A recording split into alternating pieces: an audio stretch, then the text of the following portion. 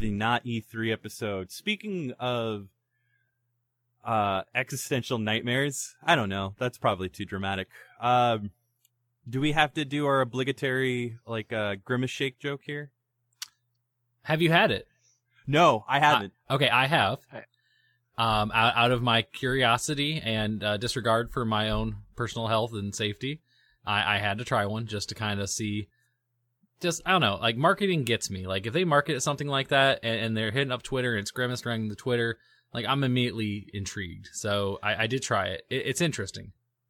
You know what, though? I don't know how I feel about viral trends as far as of the meme variety that immediately get the machine behind it. Like, is it fucked of me? Is it like I'm stuck up, or maybe am I a boomer to assume that fucking the moment it's backed by the machine, I'm over it? Do you get mad about what the imagery and the things they put on beer cans? No.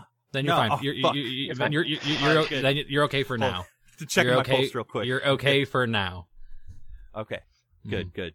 But I digress. I don't know, man. I think there's It's actually a pretty good shake. It's actually better than the Shamrock Shake, if I have to be honest. Yeah, I haven't tried that, but I have tried the new Coke XP flavor. The League of Legends one, right? Yeah. To me, it just felt like they dissolved runts inside of a Coke. Right. Like the whole thing, including banana for whatever reason. Oh, the worst runt. That artificial, banana candy flavor? Oh, dude, that's the best runt. What's wrong with you? Dude, no, here's the thing. It's the best runt, but it's the worst banana flavor. Okay. Fair enough. Okay, thank you. I just want to clarify. All right. Take it. But I kind of wanted to segue real quick because I posed to you gentlemen a challenge, and I never thought in the year of our Lord and Savior Iwata Miyamoto Kojima-san that in 2023, yeah, just like the trifecta, like the Hydra of sorts. Okay. I never thought in the year 2023 that of all the things, of all the ways to kick off like a big marketing push, that we would be blessed with a fucking Game Boy Color game. And a pretty dope one at that. And it's just so bizarre to me. And I'll talk more about it because that's one of the games I've been fucking around with and playing. It is bananas to me that you hire on like a team of devs to work on what's ostensibly supposed to be like some kitschy Flash game. Right. That like just a website you go to fuck around and play. And they take it the extra step and they're like, you know what? We're going to embed a Game Boy Color emulator into this fucking website. It is no mere Flash game. And immediately, I don't know what it is, the wizards, the gremlins of the retro gaming community just fucking call out, this is no Flash game. And within hours, fucking mined and ready for everybody's hardware and FPGA devices alike, or emulators, getting down on this fucking like 60-year-old dead ass marketing character, this mascot that like the who of Gen Z in terms of fucking McDonald's. And I thought he was bringing like the Fry Kids and everybody else, but I've noticed he's only brought Birdie and the Hamburglar.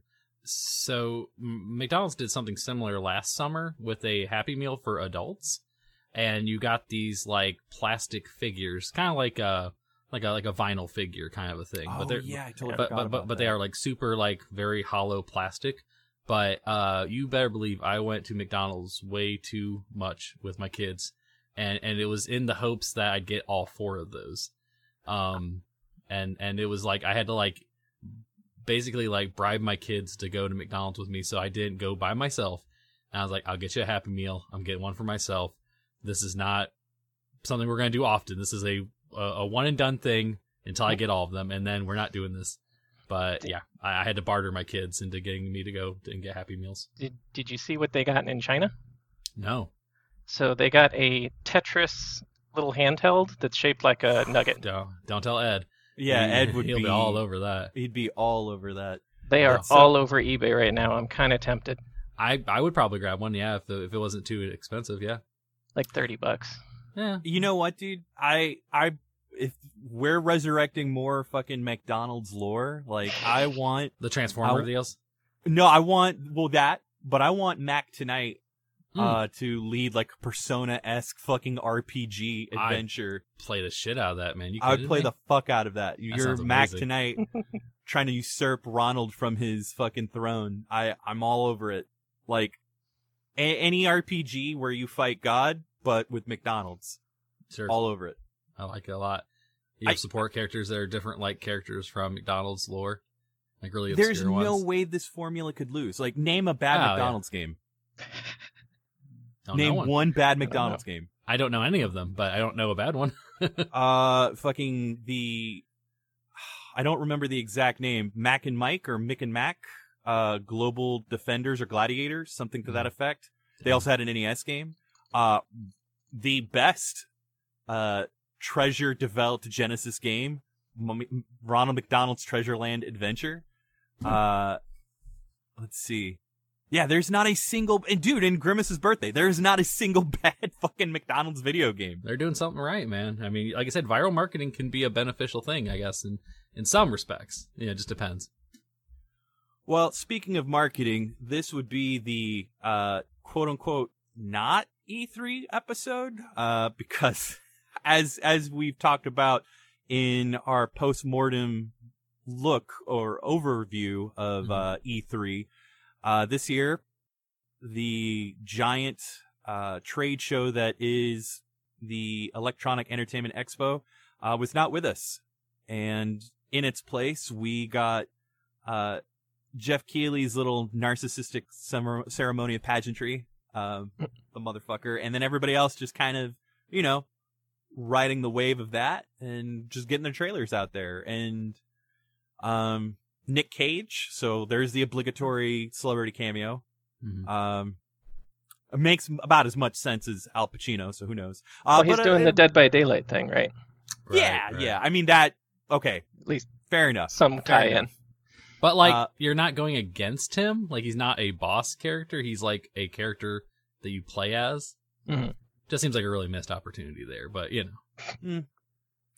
But anyway, yeah. Episode 147, and we brought a friend. So, hope you enjoy.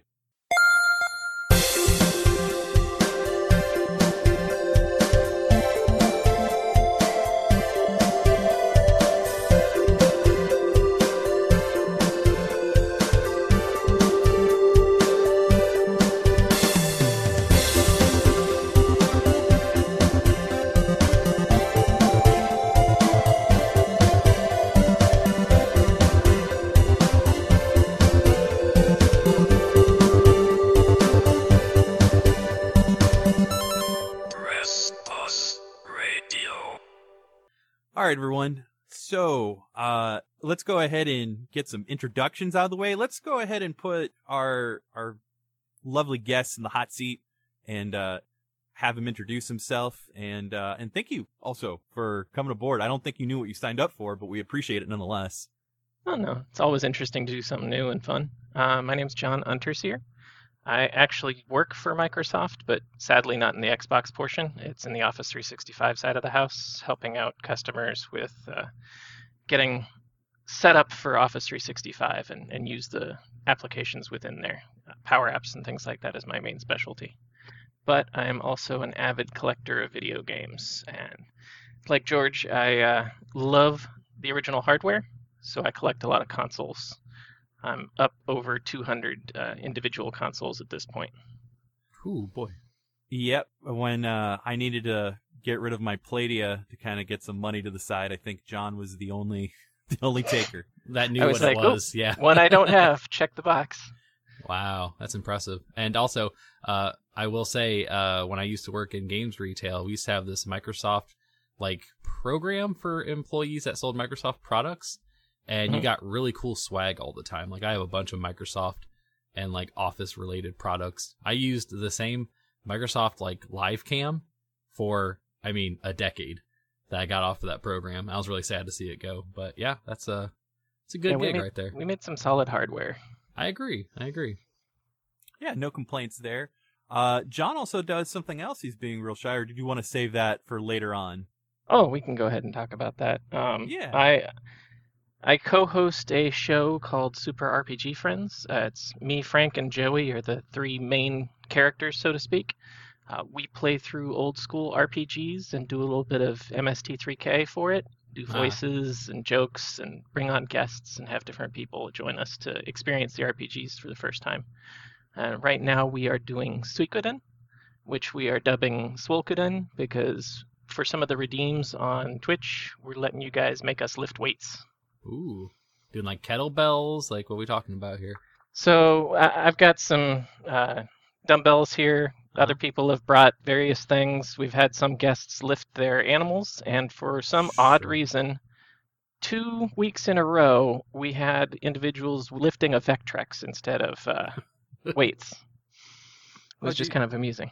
I have a bunch of silly shit to lift. I have a bunch of championship pro wrestling belts around me right now. I just got a new one that's 15 fucking pounds. Jeez. There you go. I thought it was 10 pounds of was it 10 pounds of gold or the 10 pounds? It's not an official repro. It's more. That's my biggest complaint is the strap isn't entirely accurate as far as the outlining. But no, man, I got some fucking Swarovski gems and the works. Oof, yeah. I saw that wall you set up. It looks pretty awesome in there. Yeah, I'm still working on some other stuff, but I realize I need to focus. It's funny you mentioned that. I finally got the word back that my Bally Astrocade took the S-Video kit successfully, and it's all working. So dude's drilling some ports in the back. I know that may sound blasphemous, but I just need it to function and work in a modern, I just need to modernize it, give it those quality of life enhancements. Sure. And besides, the Bally Astrocade is like the biggest fucking fraud of that entire generation. Every goddamn game it has is just a pretty neat copycat. The Incredible Wizard of War, Muncher, fucking Pac-Man, like you name it. Gunman is just Outlaw. Like I could keep going. like a bootleg kind of like versions of games, kind of. That's cool. It'd be a fine booty, but it's a fucking booty console that did not catch on, but still has a lot of its perks. And that fucking controller, that Second Amendment ass controller. That's the one you sent us. Okay. Yeah. It's the We Have Video Games at Home console. Yes, absolutely. Mm-hmm. But yeah, and John has politely, maybe not wisely, but politely has invited me to come on. So I'm excited to do that in the coming weeks. Next week. So that'll be fun. Andrew, yes, what's been going on with you, bud?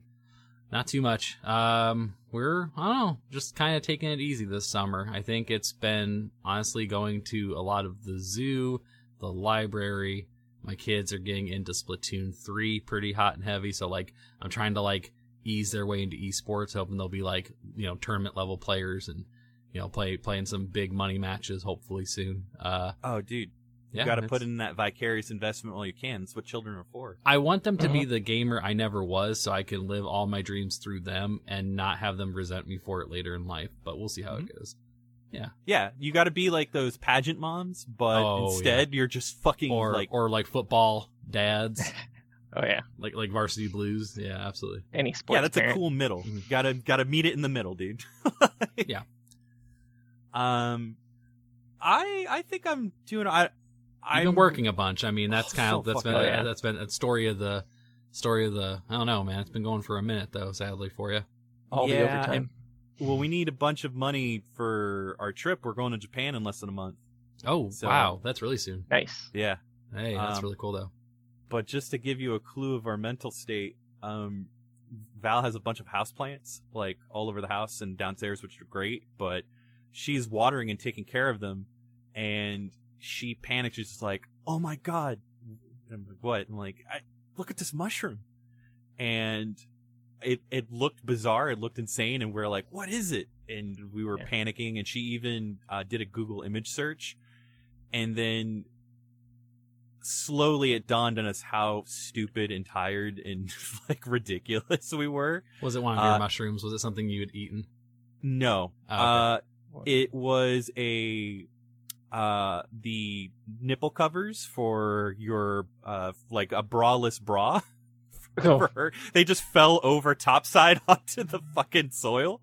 So, and it's funny because she Google image searched it, and I'm like, why is it bringing me a bunch of like undergarment options? Like, what is this? Like, I'm trying to find a mushroom, and like Google just straight up like, bro, yeah. Like so that gives you a clue. I can say with absolute certainty, I would see that. I have no idea what that is for a multitude of reasons. Most of them being the obvious one. Yeah, it just looked like a straight, like just a really clean mushroom cap, like just coming out of the dirt. That's amusing. But you didn't like pick it up and see it was like. Eventually I did. I'm just like, fuck, this is not a mushroom. This is a price tag. What am I doing? Yeah. So, yeah, so we'll see how we fare. I'm hoping that everything's worth it, because I think that kind of trip would be absolutely wonderful. I'm sure you guys will have an amazing time. I'd go broken heart off there. Oh, for sure. Well, a good thing the yen. What's the yen conversion still? Is it still pretty good for us? Still doing really well. As far as how favorable it is towards U.S. dollar, pretty favorable. Us. Good. Okay. Yeah, like 500 there. Like just under 500 is 700 there. Okay, gotcha. I'm sorry. $5 there is about 700 yen there. So, right. Okay. Yeah. But dude, things are so goddamn cheap. Like, Tokyo Disneyland, which is one of the things we're definitely doing. I think it was like just $70 for both of us for like a full day pass for the works. Is Universal up there have Mario currently? Yeah, but it's in Osaka, and that's a lot of our trip. And dude, it sucks too because New Japan's going to be in Tokyo the week. It's not the G1, is it? Oh, the week. Yeah, it is. Oh my.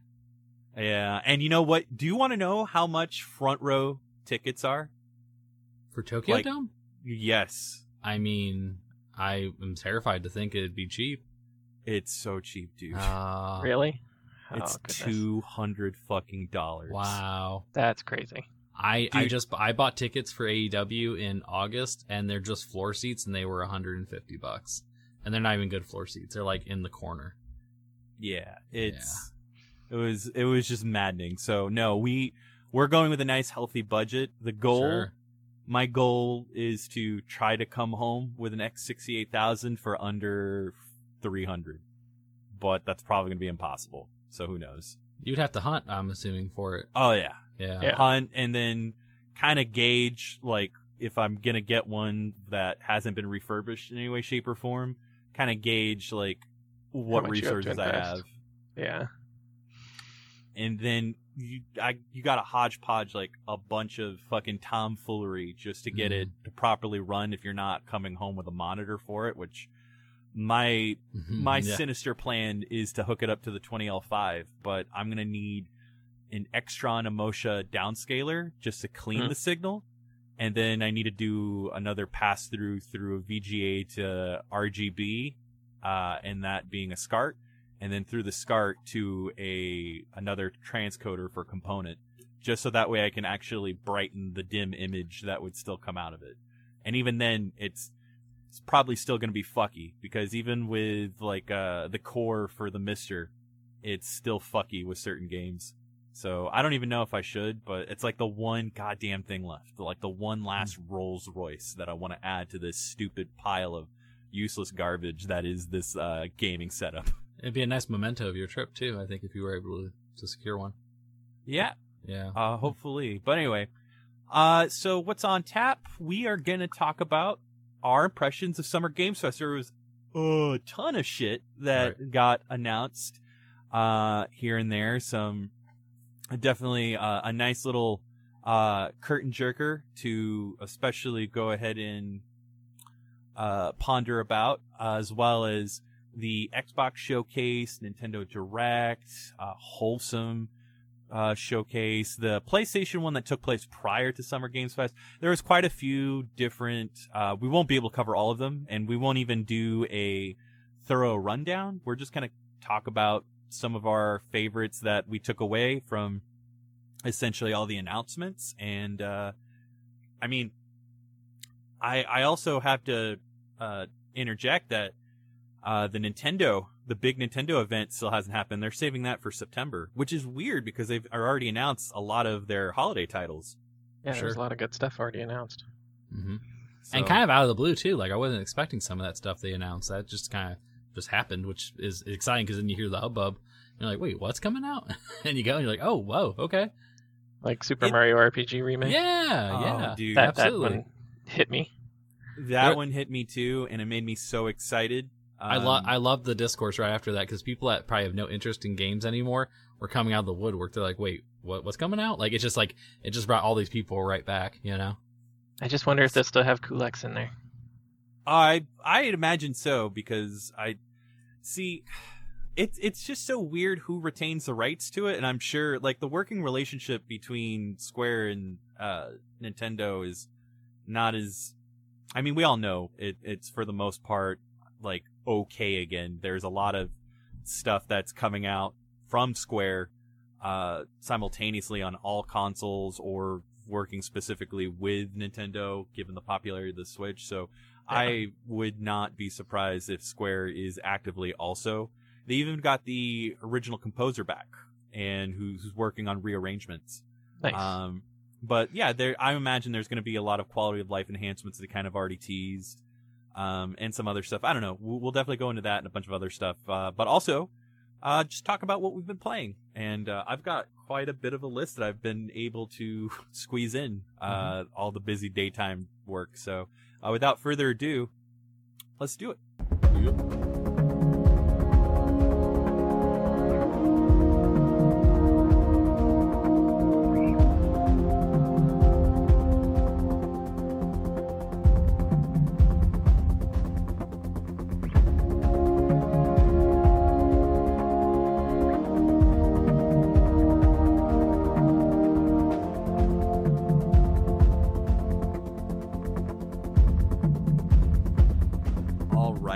So, John, if you were to kind of pick one game that really gave you the oohs and ahs over some of the more recent announcements, what would that game be? Well, I got a couple on the list, but I think new Dragon Quest Monsters got me really excited. Mm-hmm. It's been a while since I've seen one of those, and I just love Dragon Quest games. So Dragon Quest and Final Fantasy are two of my big ones. And I loved the Monster series when I played it originally. So, and help me out, because I'm trying to remember. Wasn't or maybe I'm mistaking it with Joker? Isn't it a DS franchise that kind of had its own little spin-offs? Yeah, I believe so. Yeah, I do remember Joker, but I remember it on the DS being awfully popular. Like at the GameStop I worked at, like it was like one of those things. It was kind of like when they did the Sonic Chronicles RPG. It was just one of those things that you're like, I don't know what this is, but apparently everyone loves it. Like, it's just a DS game that just like was obscure to like a normal like DS owner, but for the people that were in the know, it was like revered. You know? Yeah, it goes all the way back to Game Boy Color. I think wow. 98 with Dragon Warrior Monsters, the original. So I enjoyed playing those as well, because there was Tara's Adventure and another one. I'm trying to remember the name of the boy version. I've never played Monsters, and see, like, I thought the only Dragon Quest presents were the remakes of the first two on Game Boy Color. It's so tricky with Dragon Warrior / Dragon Quest, because I've always enjoyed it, and I think my exposure to it more or less has come through like really obscure one-off spin-offs, like Dragon Quest Swords for the Wii. I loved it. Rocket Slime for the DS also. Oh yeah, that was fantastic.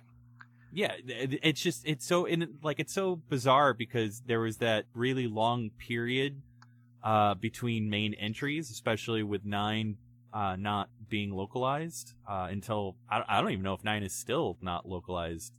I think they like teased a remaster of it, but I may be sorely mistaken. It's unfortunately a franchise I don't stay on top of. I thought 9 they did for, what was it, DS or? Yeah. 10. 10 is 10? the one I'm thinking of. Apologies, because that's the MMO. Okay. MMO, Yes, yeah. yes. Right. Okay. And in that one is okay. Yeah, they remastered it for PlayStation 4, but it's still not localized here. But No. there are ways around still playing it if you create a Japanese account. Like I know, Try from My Life in Gaming like got really into it, and even like just from a gaijin role was able to get through for the most part fairly far, especially like I don't know if it has like sophisticated auto translate like Final Fantasy 11. I imagine so, but never really all that big on. Can you describe Dragon Quest Monsters for me? Like, how does the gameplay work? It's a little like Pokemon, except you're collecting Dragon Quest monsters. Oh, dude, fuck it, on board. Immediately on board. That reminds me of World of Final Fantasy, which did not catch on like it should have. I really enjoyed that. Was there a Wii version that was really received? Is that what I'm thinking of, or like a Wii downloadable one, or is that Chrono? I'm talking about. There's a Wii one that came out late in its life. That was Final Fantasy. What was that? Oh, the My Life as a Dark Lord. But that wasn't Final Fantasy, was it? Yeah, that was Final Fantasy. Was. That was really? Dragon Quest. Oh, okay. There was that was a WiiWare title. Okay. Crystal Bears and Echoes of Time, I think, were the other two. Yes. And then, as far as Dragon Quest, the only Dragon Quest game that I can think of that we got for the Wii, like the original Wii, the sword fighting was Swords. One. Yeah. And that one was dope as fuck. I still like. It was a very early release and an excellent example of the motion tech. Right. Mm-hmm. But yeah, no, I really enjoy that, and it makes total sense because like as unfamiliar as I am with Dragon Quest to an extent, like its bestiary is just fucking infamous. It like everybody recognizes like they can just identify what a Dragon Quest character is, even if their exposure is as surface as Dragon Warrior from the NES. That's that Akira Toriyama art that really sells it for a lot of people, which actually led me to Sandland, which was one of the other ones. Right. That is that an original property? Like that's not based on anything, right? It's based on the manga. Oh, it's a manga. Okay. Yes. I'm not familiar. Okay. It was Akira Toriyama's first big manga after Dragon Ball Z. Ah, okay. And it's very different. Yeah. But it's really good. I remember, like, it came out around the time that One Piece started getting localized. Like, if that gives you an indication, like, it's old. It's also really, because, like, it has its fans, but it's nowhere near as big. But its premise is that you are a mutinous soldier from, like, a fascist government army. That has basically turned your back. You went Benedict Arnold and you're just trying to escape and do your own thing, and you come across the Prince of the Underworld, Beelzebub. Oh. And that looks like you'll be playing as him. But like if you saw the dude with like an older dude with a like mustache that looked like if Mr. Satan had cancer. That's to me, I believe to be the main character, but a lot of the storytelling does take place from Beelzebub's perspective, but it's just those two kind of roughing it and making the best of their situations with one another in the desert land, and that's Sandland. Which makes sense. It's going to be an open world game, but it looks fucking great. Yeah, it looks gorgeous. Absolutely. Anything else catch your eye? Oh, lots of things, but I'll let you guys take turns. All right, dude. Well, hopefully there's some things that we were thinking of that you were also thinking of. More than likely. So right off the bat, it's not Games Fest specifically, it's the Xbox Showcase. Is that okay? Yeah, dude, no, fuck it. There's no chronological order to this. All summer announcements are fair game? Okay. Right off the bat, man. Persona 3 Reload. I didn't know this was being, like, speculated. I didn't know this was like rumored. I didn't know this was leaked. So when they said it was an official thing coming out, I was ecstatic because I remember Persona 3 on PS2. I didn't have Fez. I didn't have like, the PSP version, anything like that. But I just like Persona 3. I vividly remember playing that and liking it, but I didn't really get my bearings about me until I played 4. But I loved 3's characters. I loved the music, the aesthetic, like everything about it I absolutely loved. So now, being a little bit more versed in the Persona games, to be able to go back to 3 and play this iteration of it, I'm completely like just so on board, so ready. That right there was like my like, and there's a lot of other stuff I was really excited about, but that one in particular like really just gets me super excited about 2024, like 100%. I haven't really got the chance to check out Persona 3 for PSP. I bought it, and it's something I want to, and I believe they even, like, I forget the exact name for it because it has a subtitle to it, but I think it also got released beyond PSP into, like, PlayStation 2 again, just, like, it was a super late generation one. Right, so there's 3, and then there was Fez. I think that was before the PSP version. I'm not 100% sure on that. I remember the PSP version was kind of a little bit more scaled down. It didn't have all the features, but I think they include some additional story things. I think you played as a female character as well as the male protagonist. I think Fez had like an extra mission or extra like story arc thing.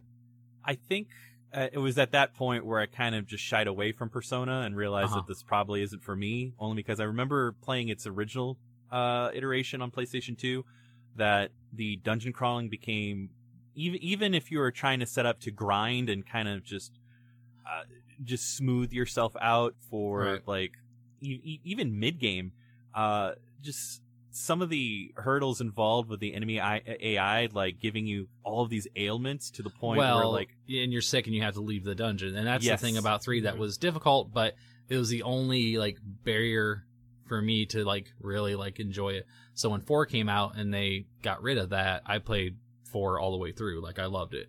But I've always had a soft spot in my heart for 3's characters and its world. All the other things, like all the extra stuff, like I was really super into. I would have loved to have 4's gameplay in 3's world. And if that's what we can possibly get with Reload, I don't know if that's exactly what they're going for, but I think that would make the most sense, is to get rid of the getting sick and getting tired aspect of the grind and just get rid of that. Just maybe include it if you want it, but don't make it like a necessity. Absolutely. If they get rid of that, then I'm absolutely full tilt. Because it's so funny, because and I was excited for that aspect of 4, but I feel like 4's like narrative pacing completely overpowers everything else in such a negative way that it's also turned me away, because I unless you are fucking captivating to like no extent, you're like some Martin Scorsese grade fucking storytelling, there's no excuse to literally be a walking simulator for 48 minutes and beyond in something that's intensively supposed to be like very player driven, like a turn-based RPG. Still fucking like really chaps my hide. But I'm excited as well, because maybe like with the quality of life enhancements like you mentioned, it'll give me an opportunity to kind of just see what the fuss is about. Right. Yes. So if I've not played any of the Personas, which one would you recommend? 4 Golden 4. Specifically. Yeah, I think that it's the most like the combat's really fluid. I gotta wait a while to get to it. Yes, but I think that I don't know. Like I like that's turn based. I'm not necessarily sure what it's comparable to. Have you messed with any of the Shin Megami Tensei games on like DS, like Devil's 5, Devil Survivor? Strange Journey. Yeah. Okay, then yeah, if you can do that and you can feel like pretty much at home with that, you'll have no problem with Persona. Yeah. Actually, Strange Journey is phenomenal. I would love for them to rehash that one, honestly. And I feel like, didn't that also get announced and then just kind of got brushed aside? Not that I'm aware of. They came out with, it's a Persona 3 Tactica. I think it's like a tactics-based Persona game that they also announced alongside the Reload. Or no, maybe that's 5. It might be 5 Tactica. It might be a Persona 5. Yes, I believe game. It is 5. Yeah, right. So they announced that as well. Funny enough, not to sidetrack too much, but did anyone see the announcement of some homebrew devs? I didn't catch exactly who they were, but they're using the Final Fantasy Tactics engine to retell the story of Final Fantasy VI as a tactics game. and which in my opinion, is far more appropriate than what they like the original vision of Final Fantasy VI. That's actually like I'm super fucking stoked to get in on that. Yeah, I would play that. I would play the shit out of it, but like I've always been like 6 is fine. I think 6 is overrated. And one of the biggest issues I have with 6 is the bad pacing and bloated cast of characters. But I swear if you like slowed shit down to a tactics style of gameplay, that it would really gel with like the narrative structure that you get in 6. So I am stoked to see that. As far as just mods or upcoming stuff that's coming out in the retro or homebrew scene, I'll have to definitely include it in the show note. I really would like more people to get more eyes on it. Yeah, it sounds super interesting. I loved playing Tactics, and man, that intro every time.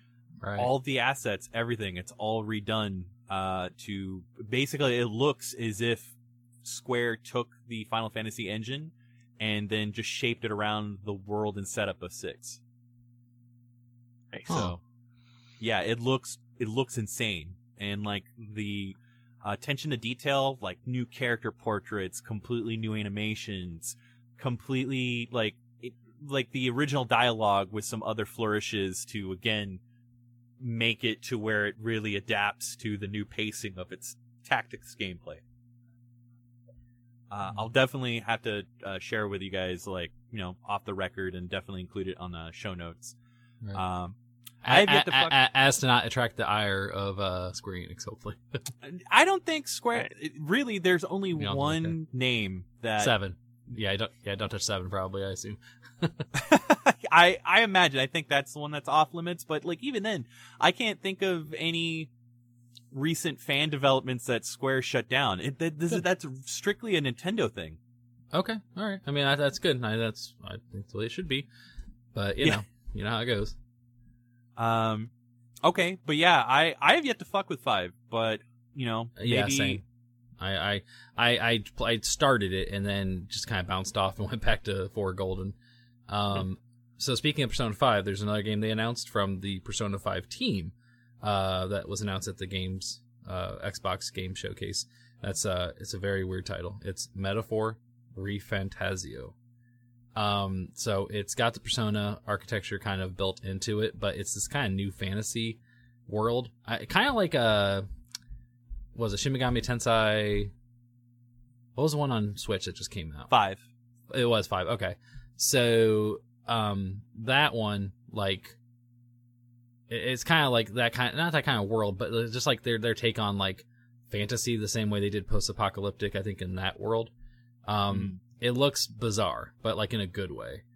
And I'm just realizing when you said 5, when I said Strange Journey, I was thinking of, it's a mainline Shin Megami Tensei game, but it's not 5, because you're right, 5 is the Switch one. Oh. I don't know what Strange Journey was then. Strange Journey was... Journey is the one on DS that, like, I believe it took place in space. Like, it was very sci-fi. Right. Yeah. And that is a numbered Shin Megami Tensei game, but I don't remember the number. But yeah, I think it's 4. It might be. And then 5 on Switch. So 6th. I just looked up. Oh, wait, it's 6? This game is the 6th entry in the series. The one on Switch. The Strange Journey on DS. Oh, weird. Okay, well, that throws off everything. This timeline's already getting fucked. Confusing as hell. Yeah, well, it makes sense. But yeah, so it looks interesting. I know that the team behind it like makes good stuff, so I will play it. And I think the last thing that I was interested in, I mean, there's a lot of good stuff, right? I was really excited to see Mortal Kombat gameplay, just as the fighting game enthusiast and really into Mortal Kombat. I love 10, I love 11.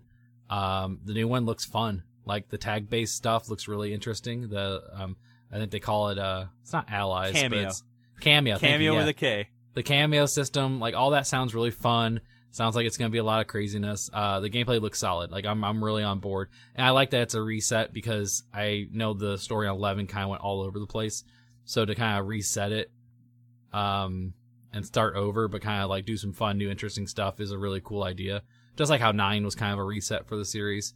I think it's definitely going to be worthwhile. It makes me sad that we won't get a lot of other fighting games to reset. Like, I'd love Killer Instinct to come back, but I don't think Microsoft has any means of doing that. So I don't know, but yeah, I'll take Mortal Kombat. I think that one's going to be really cool. You know what's funny that I learned real quick, just a quick aside. Do you guys remember Buffy the Vampire Slayer? But not like, I'm sure the property. I'm referring to the PlayStation 2 and Xbox game.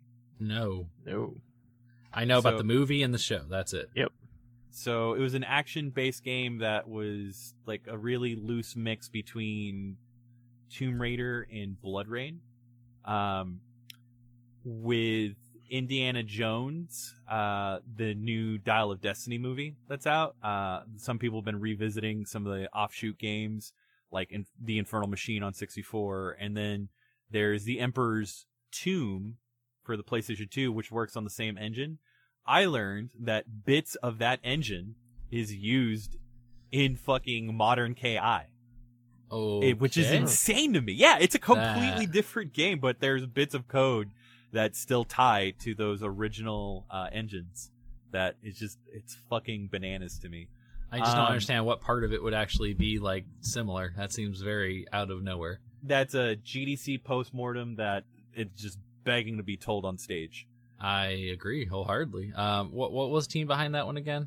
It starts with a C. Iron Galaxy? Well, Iron Galaxy is the new studio, right? Because it was a joint thing between like Rare and Microsoft, and then there was Iron Helix. Maybe I'm thinking. I don't know. It's already changed so many hands that like I can't even remember the original devs. But I figured that would be a fun aside. It'd be interesting to look into, yeah. I'll go ahead and do a little shotgun list real quick. Cool. Like a Dragon Gaiden, which bonkers because they are doing 2 Yakuza games though, correct? Yes. So the way, and that's the other thing that both confusing. So Yakuza is officially being dropped from the localized title. It is going to retain Like a Dragon. So it's going to be referred to as Like a Dragon for both the mainline entry, which is... You know what? I just realized that's why they would drop Yakuza. I was sitting there, I was like, that doesn't make any sense. Like, oh, I see why they're doing it. Okay. Continue. That makes sense. Yeah. So, well, there's a lot of things, too, because... Sure. I don't know. I personally loved 7. I loved Yakuza Like a Dragon a lot. I think Ichiban is an incredible character. But, you know, and Val's impression, so to speak, kind of really echoes Sega's approach, especially with Nagasaka out of the picture. I don't think they're entirely confident in Ichiban, like, taking the torch just yet, because while he's supposed to be the new mainstay, main protagonist, and Kiryu was supposed to be retired, they've not only kind of just retconned some fucking, like, really impactful finales, by virtue of doing this Gaiden, and there's a lot of folks, too, that it was a very mixed bag for fans and just other players alike on the turn-based system in an effort to kind of keep up with everything. I originally just assumed that Judgment would kind of just keep up the torch with the beat-em-up style open-world gameplay, whereas, you know, Like a Dragon officially is just going to keep the turn-based setup. That's what they're doing here. So Like a Dragon Gaiden, which is kind of going to basically visit Kiryu in his post-6 life leading up to his role in 8, because he is a part of 7 but briefly, so they're kind of trying to tie all the messiness that fucking happened, and the beat 'em up gameplay is so fucking ridiculous now. I don't know what it was, but they were very impressed with Spider-Man. So like yeah, so they're like, how do we do this? How do we do this with our fucking gritty, no-nonsense Japanese gangster turned cab driver turned, like, civilian turned fucking wiped from all official government records, like, recluse? What do we do? just give him some cool, sweet tech like that fucking does super stuff, super suits. Yeah. And I'm like, all right.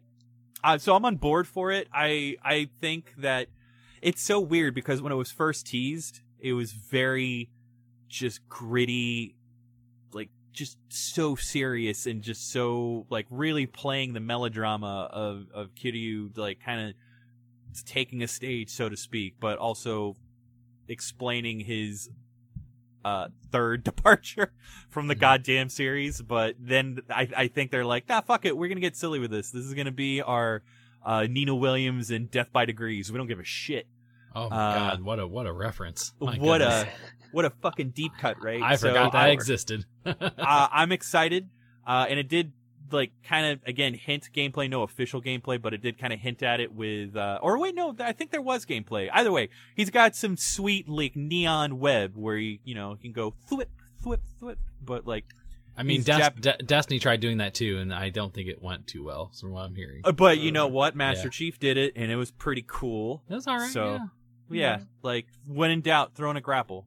Which, by the way, would make an excellent topic for another future episode. It's the new bow and arrow, man. Like it's the fucking new bow and arrow indeed. It's a Zelda tactic. Yeah, the hook shot. Yeah, the hook shot argument. Yeah. But yeah, and then Like a Dragon, Infinite Wealth, we just got a really cheeky intro of Ichiban just like lost and confused and naked on a beach this time. Which, like, if they're gonna keep it as a running gag, sure. Like, where does he wake up naked next? Who knows? But fucking as long as it's still the family long running friendly. Gag. Yeah. Like there's how many phallic objects can we fucking like get just into frame? Ask Saints for this Row. to be funny. Saints Row will let you know immediately. Yes. So hopefully Sega's making the rounds and just talking to Volition right now, seeing like, hey man, that new Saints Row remake wasn't too hot, huh? Maybe you guys come over here and work on this for us. That'd be great. We've got a hobo, a ex-cop, a ex-yakuza, a reporter, some other lady that you have to like run a noodle shop to fucking like. We got the sounds like the new Saints Row to me, man. It sounds legit. There you go. Yeah. So to cap off, I feel like we could spend the entire episode just kind of dissecting Starfield. Is it funny that I just don't have any interest in it? I'll probably end up playing it on Games Pass, but I just don't have it in me to be interested in that. I think I do, I mean, yeah, give me the pitch, man. Like what is it going to be to bring someone like me into the fold? What do you think it is? I think because I don't think I've played a game quite like it since Outer Worlds, and even then, I feel like Outer Worlds was able to fix a lot of the jank that like I've just grown tired of. But wasn't that because Outer Worlds condensed it? Was that the whole point? Okay, that's exactly. So now I'm just like, if I'm being pitched what I really loved out of Outer Worlds on a like significantly larger scale and done so on a technical level that won't impede or otherwise interfere with my overall enjoyment, yes, but I will say that scale is just so hit or miss because while I'm excited, I feel such a sense of anxiety or dread. Like it really does. Like, I don't know how you market a game like that to just feel so never ending and so large in scope. I feel at some point there needs to be a ceiling just for the sake of like go ahead, sorry. I was going to say the completionist in me is afraid of games that big. Of course, yeah, same. I want to 100% something, and if it's or see that everything, large, of course. I don't want to miss out on anything. I think this grows from when I was a kid. Not having a whole lot of money to spend on video games meant that when you bought a game, you played the shit out of it. You play it all the time. You take the instruction manual with you to school and look it over. Absolutely. Yeah, and you're trying to get every ounce of entertainment possible out of that game. Try to find every secret, etc. Try to figure out how to bring back General Leo because that's the rumor around school. you invest a crap ton of time clicking just randomly in some places, but something as big as Starfield frightens me a little bit in that when do I know how to stop? Right. If you have that mentality in you to play it like that, it's already kind of an uphill climb, right? Like it's, yeah, for sure. I'm excited. I am, but I feel as though I think if it's done in just a way to where there's enough variety, like I had similar questions towards the scope of Cyberpunk, and man, going back to Cyberpunk, like after reinstalling it on the Series X and like just getting all of the like house cleaning that it didn't get at launch, it's absolutely refined it into what it was supposed to be. Right. And I think they've done that with Starfield, where they probably could have released it sooner, but are waiting until they think it's ready to go. Right. But it's really, you have to imagine like the average attention span of a player and what kind of investment they have. And like, I feel that that's a whole different discussion in of itself. Just because of like these large scale RPGs, but like the fact that regardless of whether or not the linearity seems limiting, that if you give something such a scale, like you're just going to get lost in the madness of it. Sometimes it's just too much. So, I think that's a topic we could absolutely revisit. I was impressed, but that's where I just want to make sure that the tech is where it's supposed to be. And I'm just reserving all expectations in regard to that. And even then, just some of the, like, I don't need it to be 60 frames. Like, I don't. Sure. I'm fine with it being 30 frames. If it means it's going to run at a stable click and that the appearance of bugs on the game-breaking variety or whether or not it's just minimal, it's just going to be that. Just minimal. I'll be sad, though, because if you said that, it's kind of taking what Outer Worlds did and hopefully applying it to a bigger scale. I would just be really sad if they went and just, like, ate Obsidian's whole-ass lunch, you know? Like, just, like, did what they did and then, like, just take it and make it their own thing, because I think Obsidian especially with the sequel being announced. Yeah, like, Obsidian did, like, the one thing I think for people like you and I, John, like, you know, to play a game and not feel like you're missing out on something, like, they are making it nice, compact experience so you can get everything out of it without fear of, you know, missing something or forgetting something. Like that, like Obsidian did a very good job, and they should be commended for that. Like if they utilize that, which Bethesda's always been known for, like making huge ass worlds and huge ass games, like to condense it in a way to where you don't feel like you're missing out on something is a very hard feat to do nowadays. I mean, even then, like I think that's honestly what it's the direction they need to go, of course. I mean, absolutely. But it's the argument of investment over, like, you know, quality over quantity and the time sink involved, which I still think is a really stupid fucking argument in, like, especially with some of the recent examples we've gotten in this generation. Right. But yeah, I think other games that I'll just go ahead and go over, and we'll just cap off before we go into what's in your console proper. Rebirth looks really promising. Definitely loved the lean into the 2 discs and then the fucking the tomfoolery involved with that. If I may, has anybody like kind of made some significant progress in Remake or played Remake at all? Nope. Bought it, haven't touched it. Same. Part of me is like waiting till they're all out because I hate watching movies in that way. Like if there's 3 movies to a series, I kind of want to watch them all at once. I don't like waiting for the next one. I'd love to just run through all of them in a row. So I'm trying to, let me see if I can be as careful as I say this. I think it's very much a retelling, and there's at some point that you'll definitely get that vibe, and I'm excited because it does leave off in a cliffhanger.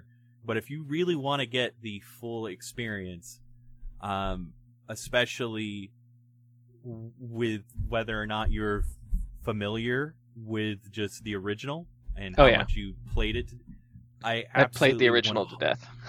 Then I will say this, that the remastering of Crisis Core being released in a, you know, in a somewhat recent window is no coincidence. Mm-hmm. So absolutely recommend that you also invest into that, and I'm really excited to kind of see where they explore that. But where Remake ends for Rebirth to start, I'm really just scratching my head at where the fuck is Rebirth gonna end, to where it really leaves me thinking, is the third game going to be like 25% of what we know and then a whole brand spanking new 75%, or is a lot of that going to go into the meat of Rebirth? I don't know. Are you guys familiar with 13 by chance? Yeah. I am only on the first one. I didn't do 13-2 or any of those. So it really because like, as we're all aware, it's final hallway until you reach a certain point. I personally really appreciate it. It's good once you get 20 hours into it. Yeah. It really opens up. Hey, dude, after you like do what you can with Space Pope, you're done. You're really gonna get like that sweet meat and potatoes. And then 13-2 that is, was just like, fuck it, here are the meat and potatoes right now. And I kind of feel as though there's a more elegant transition, especially if you like kind of play the pseudo sequel of the bridge that is Intergrade. I'm really excited to like kind of finally get that moment. And then I feel like a lot of people who may have just skipped on it. It's the equivalent. You know how Mass Effect 2 just hit it so big that most people just really settled for a choice-based synopsis of the first one, and then they just went right. Mm-hmm. That's what I feel like Rebirth will be, because there is a lot of glut. Previously on? Wait, I'm sorry? Previously on? Yes. Yeah. Mm-hmm. A nice little Twin Peaks recap. Fucking... Yeah, and then aside from that, Nintendo Direct really, really knocked me off my socks. I think I never would have imagined that my holiday season that I would be like enraptured with two brand new 2D games from both Mario and Sonic. Like Superstars looks incredible. I cannot wait to get down on it. I really, really, really hope that it kind of retained from what I've seen from initial impressions. Again, Christian Whitehead of Sonic Mania fame, as far as headcanon and Pagoda, I do not believe that they're involved. However, I believe, based on their work with Mania and Origins, that was a lot of lessons imparted. So hopefully, or maybe they may be, I don't know, and they're keeping it a secret. I don't know why. That would be a big seller for a lot of people who are kind of weary or leery, but they're probably riding that nice little wave of that Sonic Origins afforded them post-Mania. But Super Mario Wonder, motherfucking Elephant Man, motherfucking just weird, wacky, like surreal LSD Mario. I'm for it. I'm here for it. Yeah. Absolutely. Yeah, I mean, it just looks like it's going to be a hell of a lot of fun. But yeah, aside from that, I think that was it. Have any of you guys got to fuck with the Pikmin 4 demo by chance? I downloaded it. I haven't played it yet, but my kids were asking about it. They've been showing like commercials for it already, and they're like, "What's this?" I'm like, "Oh, don't you worry. We'll figure it out together." Because I've not played the Pikmin games personally. So I will certainly give this one a go because my kids are interested in it.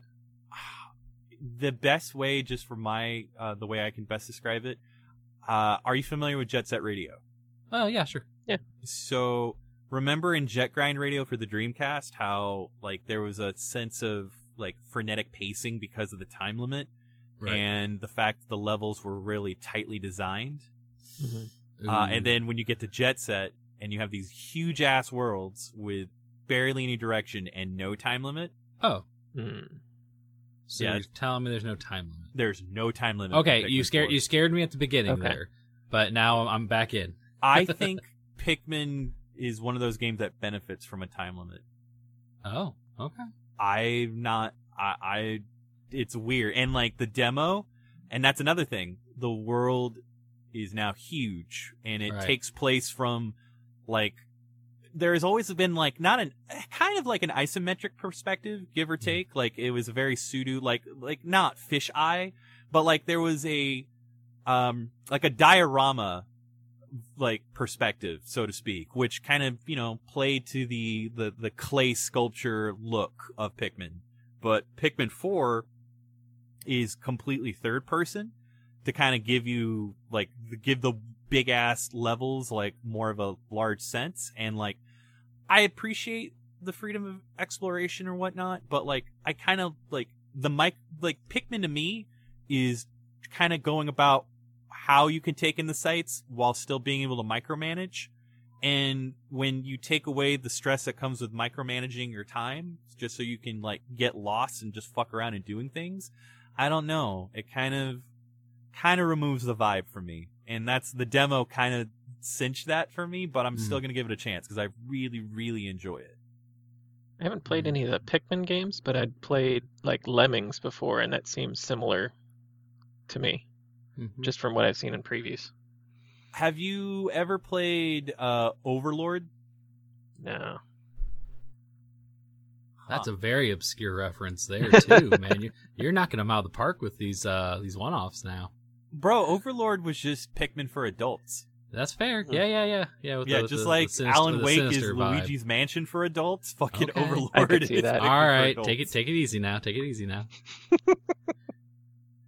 But anyway, yeah, that's it. I want to talk a little bit more about Super Mario RPG, but I feel like that'd be relevant more into the next next swing of things when we jump right into what's in your console.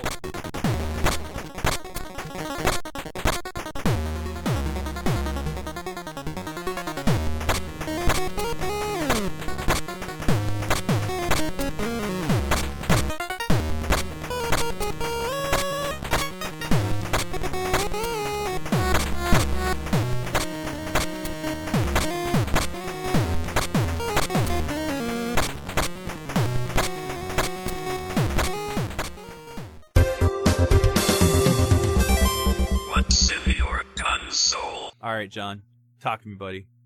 You're in the hot seat again. What is just now out of my console is Octopath 2. Because I'd been playing that for quite some time. Fair amount of grinding for that last boss. That was a little on the brutal side for me.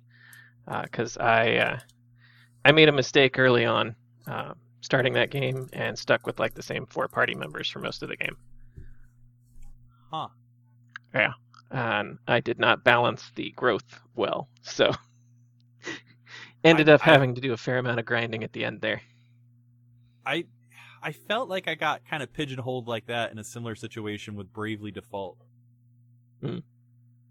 But I haven't played. I got like 5 hours into Octopath, and I believe once I got to the dancer character, that's where I lost some steam with it. So that's as much exposure as I have thought. I believe Andrew is also the one who dug real deep into Octopath.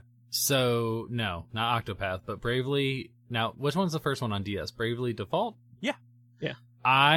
Dude, the demo, I played like 40 hours of the demo. And then the full game came out, and I think I put maybe 20 hours into it and then stopped. I think when I get my hooks into a game that I really enjoy, and I play too much of like a little snippet of it, I just overwhelm myself. I did the same thing with Diablo. I played up to level 20 of the Diablo beta, got super, super invested in it, then the game came out, and I haven't really played too much of it since. I have Octopath. I don't know. I feel like I play so much of a thing when they release a demo, I get super hardcore about it, and then the game actually does finally come out, and I just like spoiled myself, like I overate on the demo. Yeah, for me. So I have to ask. Go ahead, John. I was going to say, for me, this initial struggle was basically starting the game over 8 times. Because that's how it feels to me. Because I'm like, I'm starting this game for this first character. I'm starting the game again for this next character. Because I'm starting at a low level and having to start build up again. And getting through all 8. Scale you? It doesn't. But I feel like you're still you're running. Story. And you're running through all the paces again. Yes, you're running through all the beginning paces of getting equipment and grinding up some money to buy some armor. That kind of thing happens 8 times. Once you're through that, I felt like the story really started to fill out, and it was good. That's awfully tedious, though, to have to do that so many times. I can imagine. Agreed. Yeah, sure. So that was my struggle with it, was getting past the intros for each character. But once that happened, they got me hooked back in with the stories. Right. That's so bizarre. I thought that was just done for like the initial cast, and then like after you hit, like, kind of just walk you through, and then once you kind of reach more of a faster tempo, that the cadence would pick up and they would introduce you like in groups. Maybe that's my assumption. Again, like I felt that tedium after getting through it with the second character, but to do that with each character, fuck. Mm-hmm. It was a little bit of a struggle. Huh. But pulling that out, I got my Play Asia copy because Square Enix sucks. Just having to pre-order. Bullshit. I got the Pixel remaster in my Switch now. Dude, how fucked are those collector's editions for those things? Like, it kills me. Dude, I can't do CDs anymore. They take up too much space, and make them never website do exclusives. Oh, that's the worst. Yeah. And it's mostly scalpers at this point. It really is. Yeah, you're right. It really kills me. No, I agree completely. I don't even remember the last like collector's edition I bought because it's been so long. I just stopped. I pre-ordered the Mortal Kombat one because I have the core statue. They did a Scorpion for 10, and so I wanted the Liu Kang one to match. But that's out now that I'm out of the game. I'm not working at the retail side of things because I was bad for collector's editions when I worked at GameStop. Now that I'm far removed from it, I can like not bite on every single collector's edition and like pre-order bonus that comes out in the world. But yeah, every once in a while I'll still splurge on one. But I've gotten a lot better. I'm more interested in collector's editions consoles than games. Like I'm really sad that I had to order Final Fantasy 16 plates and a controller from Japan instead of being able to get them in the US as a actual set. I was hoping for a special edition console to come out. Oh, for like a PS5? Yeah. Oh, okay. I didn't know they did the plates. That's actually kind of cool. They're pretty dope. Yeah, it's Japan only, sadly. Oh. Bro, the dash plates are the new 360 faceplate. Dude, I still have my 360 faceplates. Do you want an Eternal Sonata faceplate? I got you, dog. You want a Blue Dragon fucking faceplate? I got you, man. Check it out. Look at this. Gears faceplate? Saints Row? We got you. Say no more. You want the dev faceplate that they handed out? Oh, I do. Yeah, actually. But no. That one's staying in the collection, but yeah, I don't blame you. I love those kind of special edition consoles or anything from a contest or things like that. Absolutely. I think my coolest at this point is the Devil May Cry 5 console that they gave away. Whoa! They made weird? 5 of them. Jesus, that's so fucking dumb. Okay, if you don't ever do a cribs of like your systems, like a video of that, I would definitely watch that. John is actually remodeling his entire home. It's fascinating, and I would say so. Chronicling it for a blog, dude. You would need room for it. It sounds like. Yeah, I've got a video that I can share with George that he can pass on to you. Okay, for sure. It was my video tour of my old game room. Oh my goodness. Okay, yeah. But it's all in boxes it's wild. Right now. Dude, it's definitely got super impressive. The only collector's the special edition console that I want that kind of fits into that description is the Panzer Dragoon Orta one for the original Xbox. Oh, that is nice, sweet and expensive. Yeah, but that would be the only one. Aside from that, all of them to me have always been like weird and tacky. Never cared for the Pikachu Nintendo 64. Never cared for the Jesus, I'm trying to think of like big notable ones. The Mountain Dragon Dew, Quest Switch. Oh, dude, it's so weird because you see them the most with handhelds. Mm-hmm. And now with the Switch, Yeah, there's like goddamn near. I mean, they did do the Wii U, Zelda one. Yeah, and I think that's the only one. I think so, unless there was a console or a contest one. Mm-hmm. Yeah, fucking Club Nintendo. But aside from that, what else have you been playing aside from Octopath Traveler 2? Like I said, I just popped in the Final Fantasy Pixel remasters, and I'm working through Final Fantasy 2 again.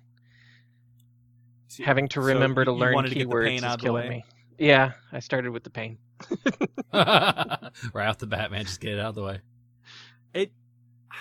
I couldn't really, like, the Pixel remaster is just the convenience of, like, playing them, like, all in one spot. I don't know what it is. I'm just like, eh. Like, if I want to play them, I can play them on the DS or the PSP, like those original ones. And, like, I don't know. A lot of the originals, I think the only one I may revisit the most is 4 or 2 for us fucking uncultured swine. And I think I'm one of 3 people on the planet that really enjoyed After Years. So okay, you can I make might that go 4. back. Which one? You can make that 4 people. Okay, I enjoyed it. Got it. There you go. Hey, Yeah, you're starting a low community. I like it. Yeah. There three are dozens of us. Yeah, 3 on DS slaps. I'm sure everyone's already aware of that, but yeah, the last time I revisited that one was on the Ouya, and then I haven't really touched it since. Yeah, that one's dope. But yeah, no, I do take that back. I'm playing through 7 again, but not really. I'm vicariously doing it over Val's shoulder because I did get it for the Switch, the Steam HD remake. So seeing a lot of stuff kind of getting lost in the translation in terms of the level design of the overworld did not carry over well with the upscale. So a little wild, but it's still better for her than playing it on like an RGB output on steer.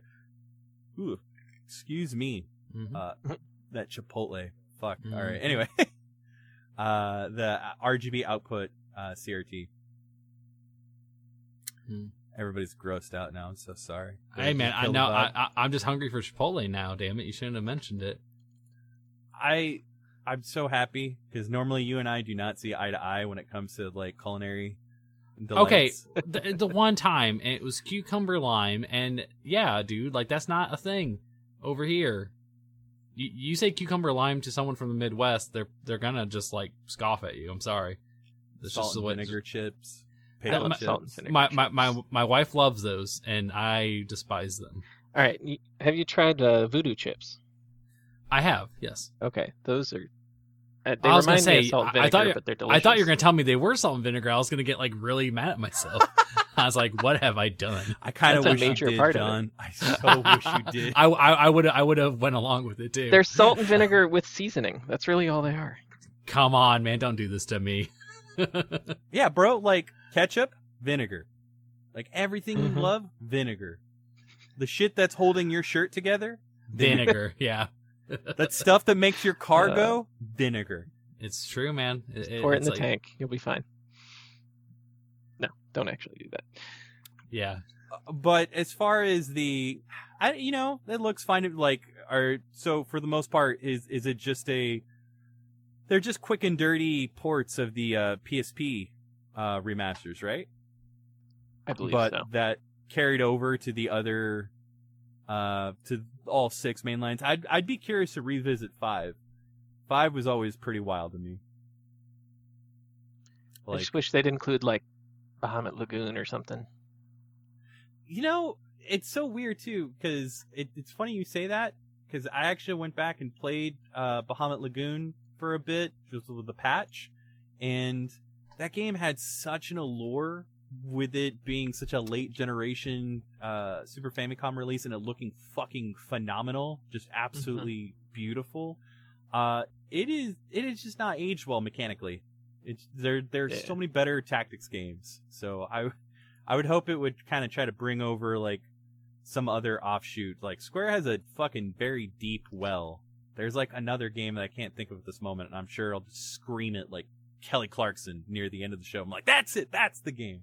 But, I don't know. So, Pixel Remaster, Octopath 2. May I ask, Octopath 2, do you feel, even though it's got that bizarre setup with having to essentially rebuild the next character in the cast, do you feel it's a little easier to invest in than the original? I liked them both pretty equally. It feels like more of the same. Okay. It's just a little bit more story in some cases. Some felt a little bit lighter, but I feel like they're making progress. Maybe we'll see a 3. I don't know. Okay. Anything else, sir? Sadly, not a whole lot with, as you heard, doing renovations on the house. So most of the gaming stuff is packed up. So the Switch is easy to get to and use at the moment. At some point, I need to get a PS5. Oh, you haven't grabbed one yet? No, it was hard to get during the pandemic, and I've just kind of been sitting and waiting and going, okay, they're going to release the special edition, or they're going to do a PS5 Pro. Yeah. And that's what I want to go for. I got you. Because they're more readily available. Like, I do not struggle to see them in stock anymore. Right. I agree. Yeah, but you gotta get that clutch one though, man. You gotta get that good looking one. Yeah. I'm hoping the one that's just shaped like Kratos. Like that, it's just a physical. No. Got Kratos on one side slamming a god through it, and popping out the other side, that kind of thing. All right, we don't have to get Etsy with it, but something to that effect, I'm sure. Some of those giveaway consoles look that way. It's pretty sweet. Yeah. All right, Andrew. Do you want to go last or do you want to go next? Let me go next, but I think I'll have one at the tail end of mine that you can kind of go right into, I would hope. Don't you want to sound rich? Yeah.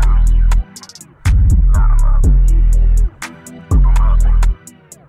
Bring 'em up. Just appreciate my kindness. Don't mistake this shit. Bonus. I can put you in your print with all that plastic shit. Promise. Make a list and check it twice, but you are already done bought 'em. Let a bunch of girls come in and up obsession ain't a problem. Go team. I think there's 2 of them we can go into. Maybe, because my last one's the wrestling game. What's the other one you're thinking of? The Japanese Game of Thrones game. Nope, didn't touch it. Really? So, all right, nope, I'll be very careful with that one. I did not touch it, so that is all you, my friend. All right. So just briefly before I get into the main one, I messed around with the XDefiant beta since the last time we talked. Okay. So I'm not big on shooters, right? Like I'll play them, but I'm very casual. I'm not competitive. The only shooter I feel like I can actually do a little bit of anything in nowadays is Halo, because it's a dad shooter. Like I can't play the twitchy Call of Duty, and or the Battle Royale shooters. Yeah, where everything feels like it's moving on a swivel. Just not my forte at all. So Halo, I think, still has the, I am muscle memoried from Halo 2 LAN parties to play Halo, and I can kind of feel like I'm doing some damage, right? Mm-hmm. So I don't mess with shooters that much. I get pretty, to the point where I'm just really upset, and I'm mad, and I'm frustrated, and I said, no, I don't want to do this anymore. Like, it's not fun. Mm-hmm. So XDefiant is a shooter from Ubisoft that utilizes their intellectual properties such as Splinter Cell, Division, Far Cry, and creates factions in this game that you can play a class as. Each class has specific abilities. There's one that's a healer. There's one that does an area of effect fire. There's one that can do jamming electronics. And when it came out in an alpha state, I think last year, I messed with it. It was under NDA, so I couldn't talk about it at the time, and it was not great. Honestly, it was kind of just very uninspired. It was a shooter that just didn't know what it wanted to be. I think it wanted to be Overwatch, right? So, wasn't a lot of confidence going into it. They kind of went back and rehashed some things. They took a look at it and figured out what can we do. And they came back out early this year in a closed beta state, which was not under NDA, so you could play it, stream it, do whatever you want. And they have now kind of repurposed it into basically what Call of Duty 4 Modern Warfare online multiplayer used to be. It's a little bit of a slower pace. It's a little bit more methodical in its timing. It doesn't hold your hand. It doesn't auto-aim.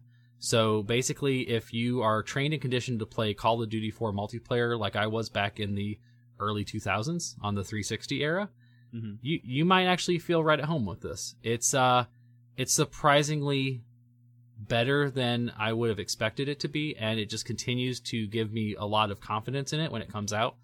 I played a ton of it in the last closed beta part of it, and felt I was very decent amongst other players.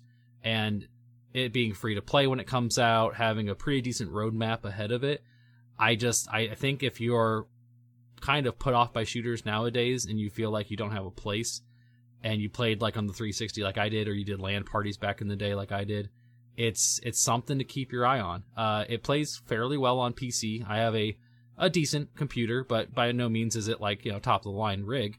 It plays perfectly fine on that, like no problems. It's buttery smooth. And if you play on consoles, obviously you won't have a problem. And I don't know, it was very exciting to me, because I think just like how Final Fantasy 14 kind of had like the 1.0 and it was not what people were expecting, and they went back and rehashed it. I think it's very rare for a game like this to go back to the drawing board, figure out what's going on, and then actually like repurpose a game and make it much better. So yeah, it's actually really exciting stuff. So if you're a shooter fan and you can't fit in with the current player base of most shooters nowadays, the existing climate. Yes, it's pretty exciting stuff, man. I think it's just going back to like how shooters used to be. Like I used to be super into Halo and MLG. Like it was really something I was super into. Dude. When are we gonna get? Well, I mean that wouldn't be that. But when are we gonna get the Rabbids and Rayman factions? When are we gonna get?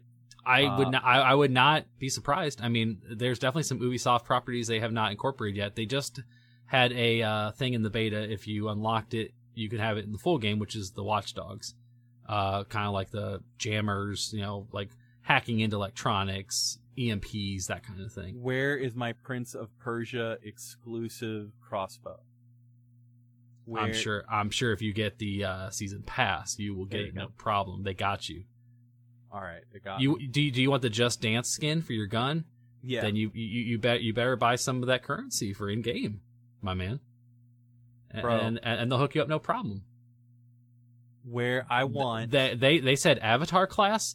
Don't worry, it's coming. The roadmap is showing us that Avatar, James Cameron, it's gonna be there. It's gonna be right there waiting for you. I want Giancarlo Esposito and every other Far Cry villain. That's just the faction. I just want I want the Spider-Man Sinister Six version. That's the one. If you get our Platinum Premium Pass for only $44.99 on Uplay. And surprisingly, it costs V-Bucks. Surprisingly, it's weird. I don't know what I don't know. Yeah, I don't know what the currency thing is, but yeah, apparently V-Bucks still get you there. It's weird.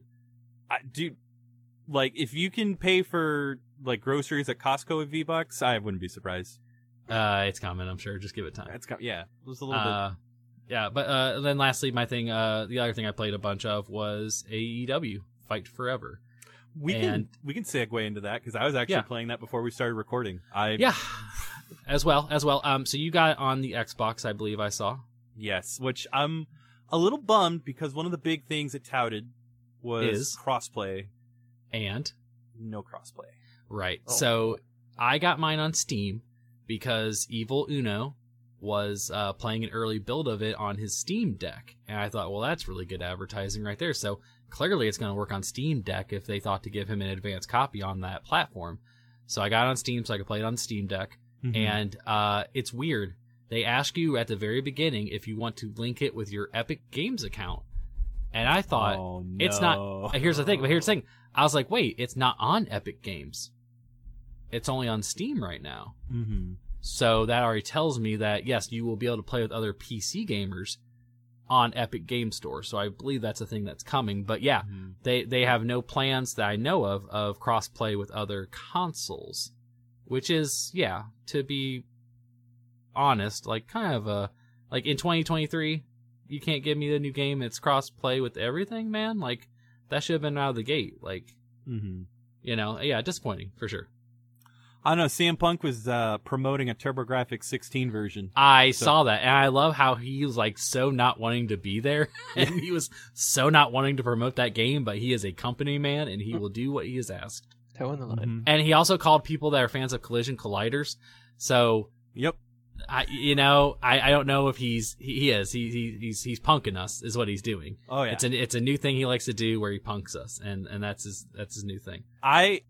I shit you not, if there is one fucking, like, very talented, like, just dev who's got, like, all the architecture involved, because, like, that's one mod you don't really see a lot, or mods, unless they're, like, translation patches for, like, the Turbo library. If somebody can get fucking, like, eyes on Battle Royale for the TurboGrafx 16 and just gussy it up with all the AEW bullshit, and then just be like, hey, here, punk. We got you. Fuck, we got you, dude. We got you. You said you wanted it. I'd lose my ever-loving shit. It'll probably just inspire a whole bunch of new wrestling signs that come up about TurboGrafx 16 games. It just, like... Splatterhouse wasn't that good. Fuck you. Splatterhouse is incredible. Like... but, you know, if you get the FM Towns Marty version. No, it's that same equivalent where, like... Mordecai and Rigby in 8-Bit Land for the 3DS. If you're a big fan of regular show, you'll notice that the console they always play is the Master System, because that's what J.G. Quintel fucking grew up with. And the game is basically like, I basically did, like, my vision for the game when I was involved with Supervision, which is like, what if Wonder Boy 3, The Dragon's Trap, and Psycho Fox had a dumpster baby?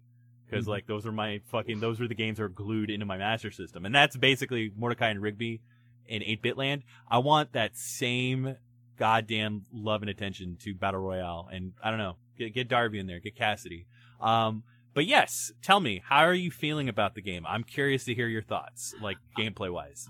I honestly think it is still very approachable. I think that some of the things they really focused on in the marketing are there and they're fun, but I kind of like, I know that's their first game out, right? And I think it's a very valiant effort to put a game out like that. It very much reminds me of the TNA Impact game. There's some things here that I think are fun and original, but do I think it has the polish and the longevity? Not necessarily. But I do think that it's easy to pick up and play, which is what they wanted. They wanted the arcade style feel of a No Mercy style game. And no, I think it is fun. I'm still uncovering and kind of figuring out a lot of the mechanics of the game that they don't really that they do not like. They're Well, here's the thing, and you just like, come across it, you know. I found it so weird. It's my it was the same issue that I took up with Control. I stupidly went to Road to Elite because like that's the career mode, right? Right. So I'm going with Punk because I gotta. Okay. So I don't know if it started the same for you, whether you went create a wrestler. I did not. So all I've been doing is 1v1 stuff. I'm just learning the mechanics. I'm trying to gauge the difficulty of the other wrestlers I'm going against, just to know the matchups. Like I need to know because I've been playing mostly Kingston, some Malachi Black. Like I am trying to play different characters before I was originally just going to do Kingston no matter what. But there is matchups. It's very like there is a meta there. There are matchups that you have to be aware of. There's certain wrestlers that get unique abilities. Like Wardlow is insane in this game. No, he is. He's broken. Wardlow's broken as hell. So I'm learning those currently while I play, but I've not gotten into like the really like Road to Elite or the creator wrestler stuff yet. Punk is also broken because I think as far as the window for like timing or reversal. The involved frames, I feel, are much larger than any other wrestler. If you like he's reversing shit like he's Phoenix, and like I'm coming to like learn, like I'm learning the reversal timing. But just to give you an idea of like how rough the entry was, so Road to Elite has you, and I'm sure it's the same setup for everyone. It has you debuting in a casino battle royale. at All In as opposed to All Out. Okay. So the mechanic of being able to switch your targeting between other opponents, not explained at all. Very frustrating. I'm Right. just swinging until I hit someone and then locking camera on them. It's not until, and like the game, and you know it's fucking bizarre too, and it really shows the game's age. A lot of the nuances in like advanced maneuvers are either explained by William Regal or JR. Yes. But seeing William Regal just pop up and like him providing voiceover, I'm like, God damn, this game's been in development for a bit. And you're playing as Cody, who's been long since gone from the company. Yeah. Well, you have to buy Cody, Oh. not I didn't know that. with physical cash. He's Right, hidden in in-game. the menu. Ah, I see. Same as like Big Show and people like that. Yeah. Yes, I see. Okay. But like, it isn't until you start picking up on some of the established like storylines that they like repurpose for the career mode, Mhm. where you're put in a triple threat, and then like, and this is like 3 hours into the career They mode. finally. They explained then it. show you Yeah, like, and I had to yeah. fucking look that shit up. I'm like, how do you switch views? I couldn't. When my first match, I was like, "How do you run, man? Like, I know you can do it. I played Well, this game like, before. How I do you kinda- run?" I went into it just thinking it's gonna play like all the other Aki developed. And no. no. It's very much its own like thing. It's influenced by, but not completely I like mean, 1-to-1. It's not 1-to-1, but it's very, very similar. I think the most similar than any other game. Day Reckoning. I haven't really Ooh. fucked with Day of Reckoning. We played a ton of Day Reckoning. I would say to me, the combat, everything is to me very reminiscent of Day Reckoning. 100%. But yeah, it took me a while to figure out. Like, I kept thinking I had to hold right bumper to pick opponents up, but Mhm. like right bumper and grapple, and I would just grapple them on the mat. I'm like, no, I want to pick them up, not realizing you just pick up or you just push right bumper, and you have to do it in a certain like the contextual sensitivity of where you're at can get a little Mhm. frustrating. Right Sure. now, I just purchased FTR because like I had to have my boys. Of course. And that's another thing that's really, really irksome because the game and everything, you can tell like there's a lot of stuff that wasn't polished up Mhm. because like when you go to the character select, you can categorize them in certain ways, and one of the ways is established tag teams. They're not like FTR is not in that list, even if you have everything installed, but you have to individually pick them. And Oh. even then, they're not recognized as a team like everyone else. Also, you can tell around the time this game was really picking up steam in development because the default champions are from like the same Yes. champions from like 3 years ago. Yep. This is true. So John, are you a wrestling guy at all? I am not, but Okay. fascinating to hear you guys talk about it. Okay, just wanna make I've sure, seen yeah, it as I a want- kid, but it wasn't something I've Yeah. continued to watch. Have you messed with the games at all or anything like that, or just kind of steer clear? Generally steer clear. I think the Uh-huh. last wrestling games I played were on like Nintendo 64. Which this is game very much plays what like these, this. and that's what it's supposed to be, right? Like I think that's the last time anyone has played a wrestling game, like in the grand, like like in the overall like hierarchy of games. Like people mess with the N64 ones and then fell off. I'm So- not big on the 2K games. Like, there's something. No, and funny no. enough, I liked that TNA game. Me too. And I Yeah. think that I think for a lot of people that come from 2K into this are gonna feel very like out of place, but it's still very much its own thing. So even if you did play a lot of the Aki games or like the Def Jam games, stuff like that, like there's hints of it there, but it's very much still its own thing that you have to kind of learn. So yeah, it's an interesting game. Well, okay. And like, I know what I'm about to say is going to sound really shitty fanboy Mark nonsense, but like, I genuinely feel this way. Those WWE 2K games feels like if you like, let's make a wrestling game, but design it with the user interface of like QWOP. Like, I fucking hate the way it controls. I hate well, even like the reversal system is like very like it's not like this where like it doesn't tell you necessarily how to reverse it, but the pocket that you are given to reverse feels a little bit more lenient. I think 2K is just it's kind of a mess. It does feel like I like the you better hit this offshoot. key. You better hit it right. Yeah, I like the offshoot game. Like there was one that was for the Wii, that was just very arcadey. And they said that apparently that they think that some of those people came over and did this because there's a lot of like, you could do like after the match you can do like a beatdown or a congratulate. Like it's a lot of SmackDown versus Raw 07 stuff. Like you can in there, fuck with the pyro during the entrance. Very, very like cinematic kind of stuff you can do. Yeah.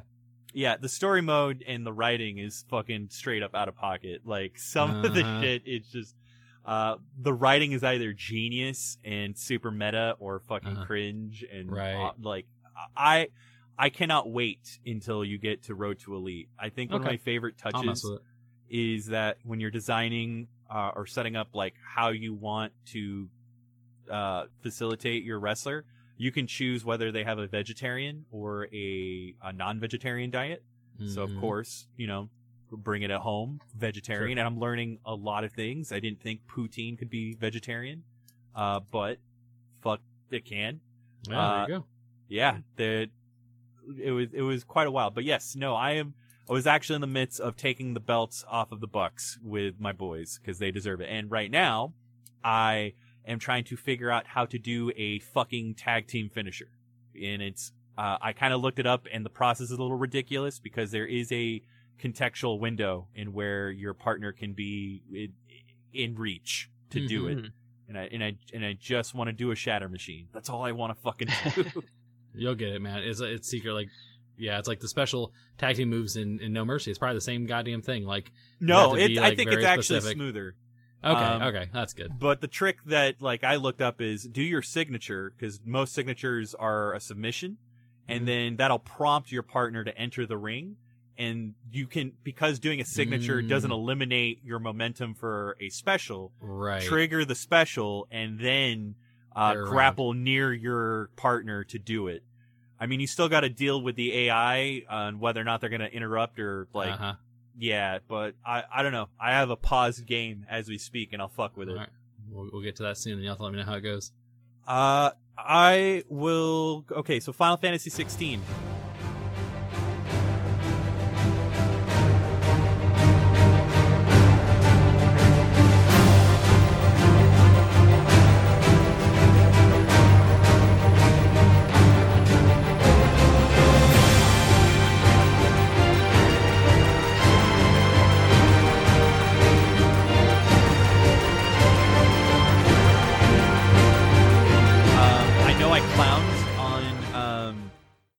Essentially the long-winded intro of fucking Persona 3.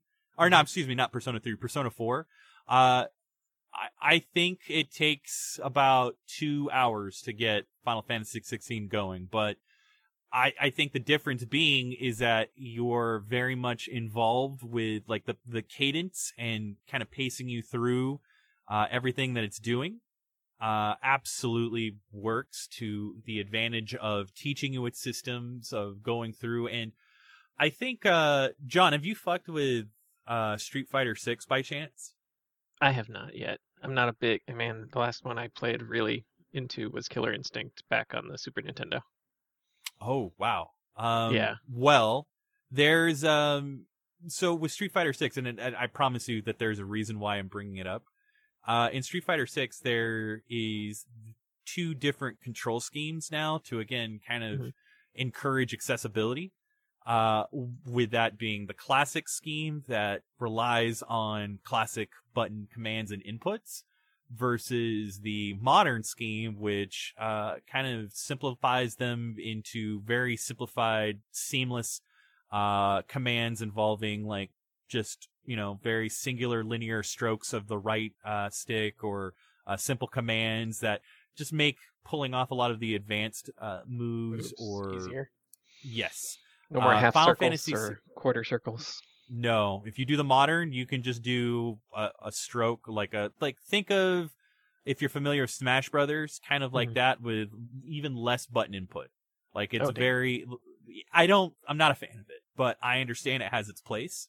Yeah. Final Fantasy 16 has a very similar approach, and it's weird because it's done in the form of an equipable item.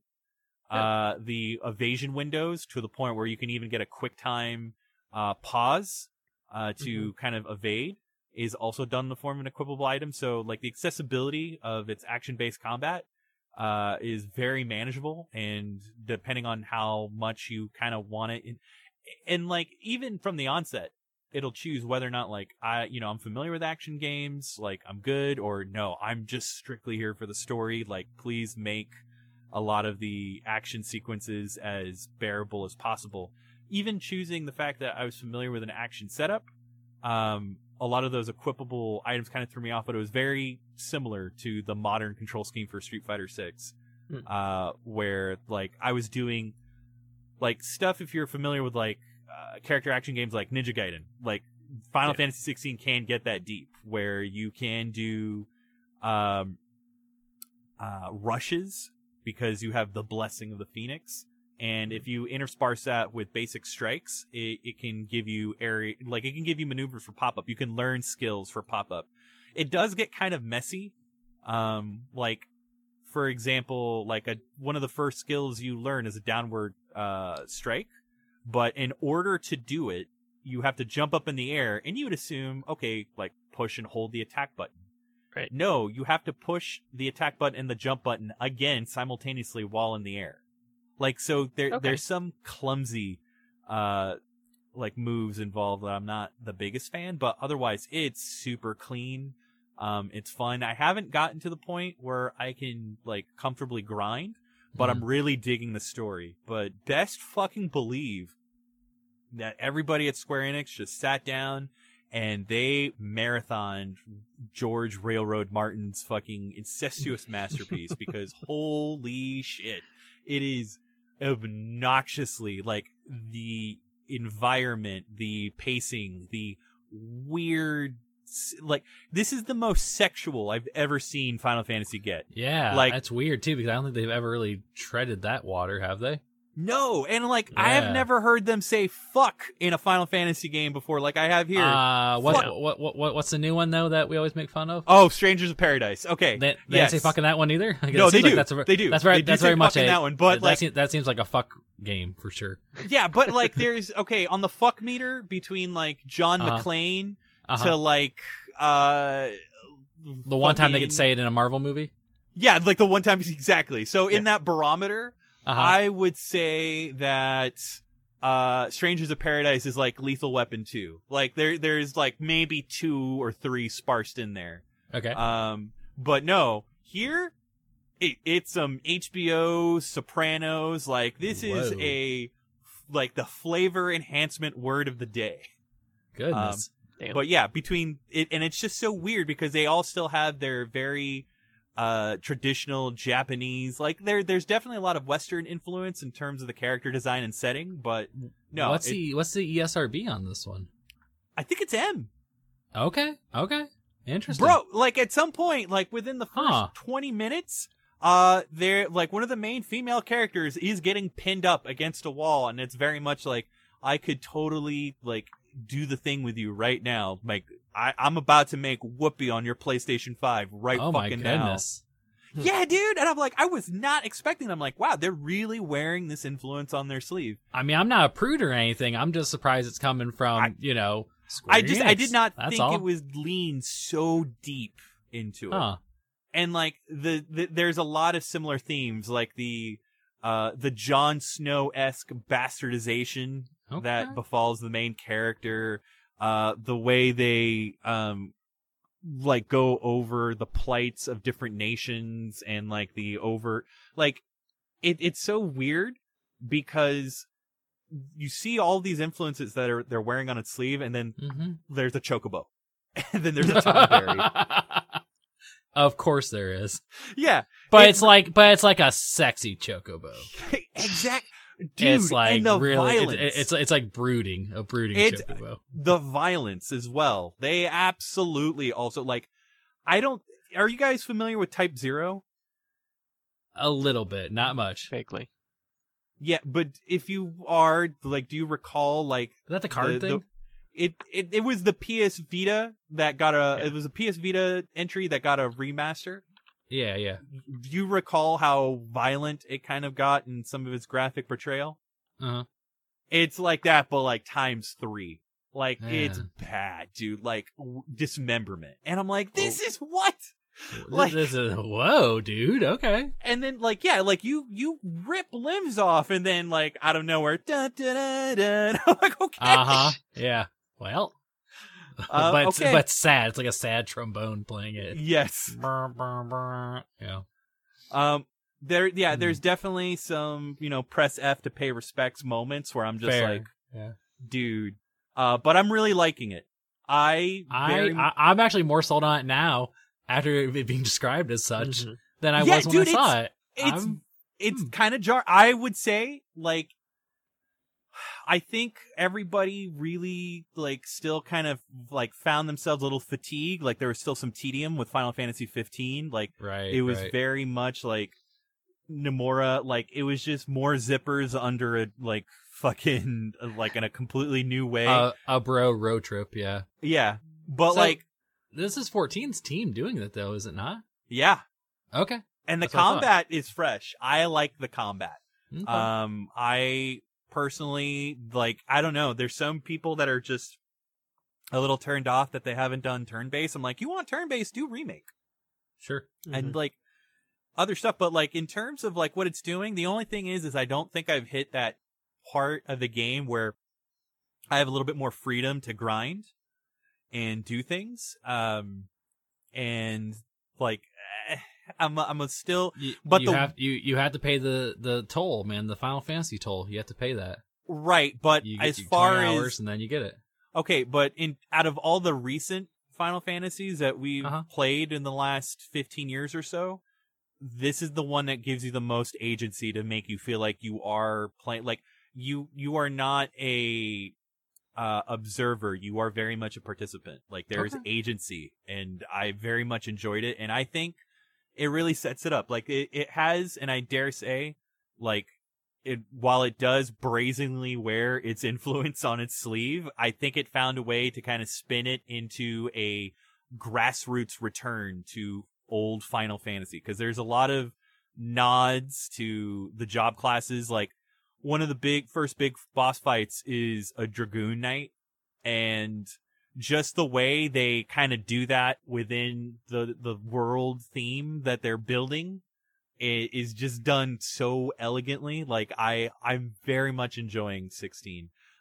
There's been a lot of, I think they're like, and that's the one tricky thing, and I can't speak on it from an educated place, but as far as portrayal of people of color and women, I am seeing that there are some unfortunate portrayals of women in that are a little backwards, but that's a really tricky thing to criticize, because I got to stay in my lane to an extent, but also want to do my part to bring attention and validate that criticism. And I very much am. I'm not, what I'm about to say does not invalidate it in any way, shape, or form, but I really feel like it's tricky when it's trying to emulate like what's art. Like this is also a world that's based on like arbitrary and backwards ass class systems, and like just the medieval approach to royalty and what sort of veneer that class had over like the common citizen. There's so many other backwards things. It's really hard to, like, I don't know how exactly one can like apply certain progressive, like, that sounds like a cop out. It's difficult. I think you can imply of what's going on, but like, are they showing more than they're implying when it comes to the, like? I think that some so far, like, I wish there was a little bit more substance to, like, there's one character that I feel like is still like hitting her stride in terms of like development, but it's very tropey but like I want to engage with this character. And then again, like the tired tropes of using sex appeal as a weapon and a means to like advance themselves as a character for the sake of like being another character's motivation, that being a male, so on and so forth. You get what I mean? Right. it's a little bit of a bummer, especially when like you saw how like really cool they like the good job that I believe they did that with 13. Like I really liked Zaz.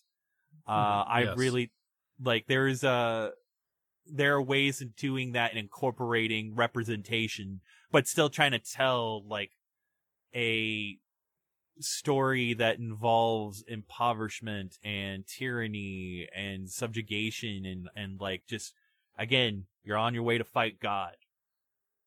I don't know, but I'm really, really, really enjoying it. If I were to recommend, if you put 15 and 16 in each respective hand and you're like, I've never played Final Fantasy before and I think it's a bunch of hokey weeb shit, which one should I play?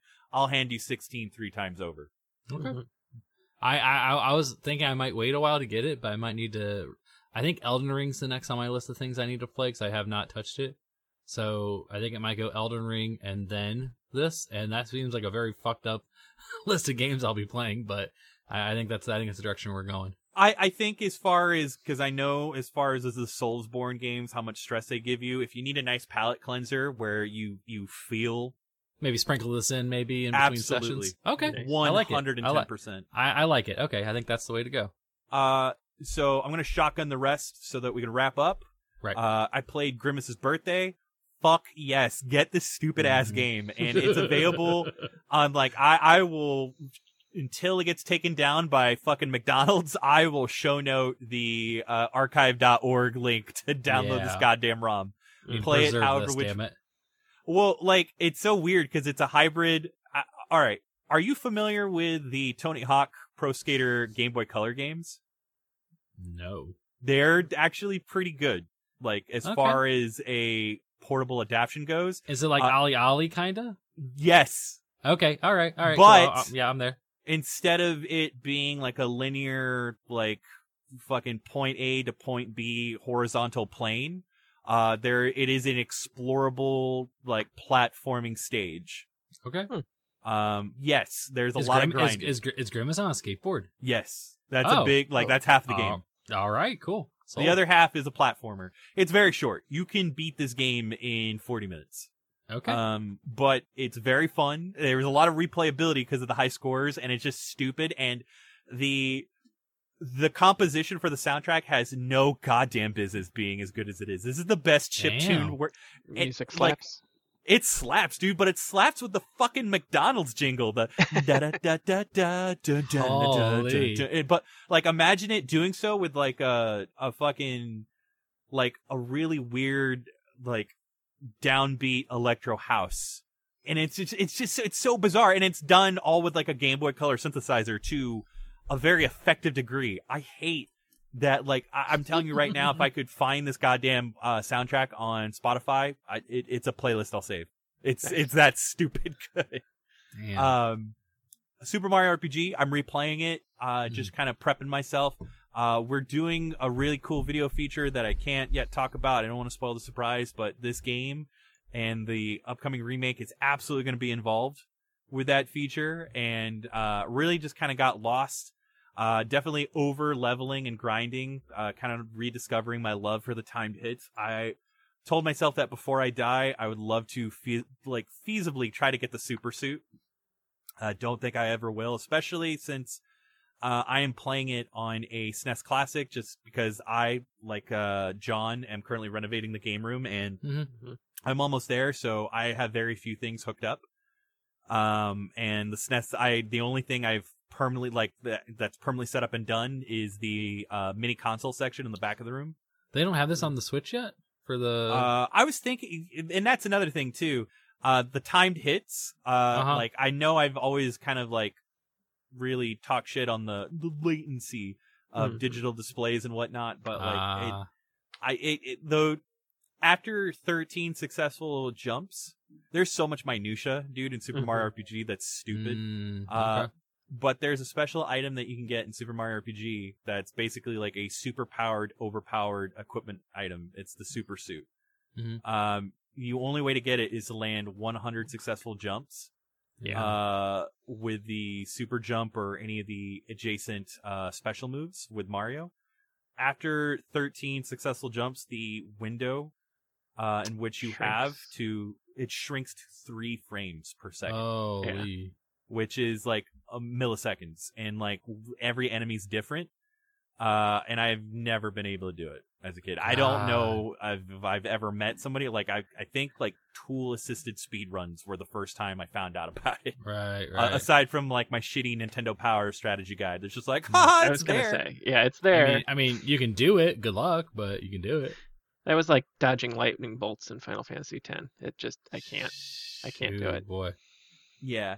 But got into that, and like rediscovering it, like, I'm so happy that, like, to some extent, we are seeing a return to form of this. No Mario and Luigi, no Paper Mario, this. I want, like, the bananas bullshit character design of, like, Donkey Kong in chains, or, like, a fucking weird-ass Battletoads looking, like, just the wacky character design of Super Mario RPG. And I'm personally really liking the look. Everybody says that a lot of the drip, of Super Mario RPG, and even then, like, those pre-rendered graphics do not age well on digital displays, but I'm digging the remake. Yeah, as far as the way clean. it looks. Absolutely. And then finally, Tears of the Kingdom, and I'm sure we've all been playing it. I bounced off of it really hard. I bounced off of it really hard, too. The building got to a point where, like, I know I can eventually, like, power through, pay my toll, and, like, once I do, like, the introductory stuff, it'll let me kind of go do my own thing. It's just there's too much emphasis on the building where I'm like, I don't want that. I really don't. I enjoy it, but yeah. Here's what I like, and I mentioned it only so I could include this gripe. And this is my biggest gripe, because it, like, the entire vibe of the game from the start, marketing and all, was just overwhelming sense of freedom. Like, we challenge you to break our game. And yet it's still so linearly paced. I got so fucking frustrated. Because my big thing, like any open world game, I seek out the towers that open up the map. I did that in Breath of the Wild. I'll do that in Assassin's Creed. So I immediately went to work on doing that here, doing the first one I saw, which was just an easy, like, clear an enemy camp. I could not get this fucking tower to do anything. I was getting so frustrated. Until I found out that I have to do a mandatory story mission to tutorialize and introduce the concept of activating towers. And I thought, that is so fucking stupid. If you were already, like, you might as well just steer me. Like who's gonna play Tears of the Kingdom that didn't already play Breath of the Wild? Like, I don't think that's a thing. I mean, if it is, then shame on me, but I don't think that's a thing. I mean, I think the big hook is the fact that it's the best way to transition until you open up more of the building, between the sky world and the surface world. Because it launches you into the sky world, then you have to descend downward. Right. But just unlocking that and not realizing that I had to, it really put such a chap in my hide, because I'm like, I just want to fuck around and do things. And like, I haven't even unlocked the batteries in the chasms yet. And I'm gonna, but I'm so enamored with wanting to explore and do so with, I will say I've already completed a bunch of satisfying shrines that really build on the wacky physics and just totally broken the game.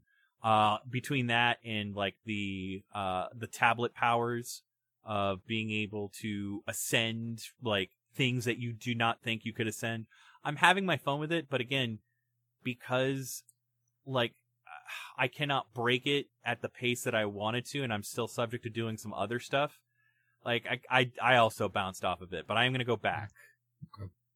But I figured I'd mention that. I'm just wondering, did anybody else encounter like weirdly being slapped on training wheels when like you're already going downhill?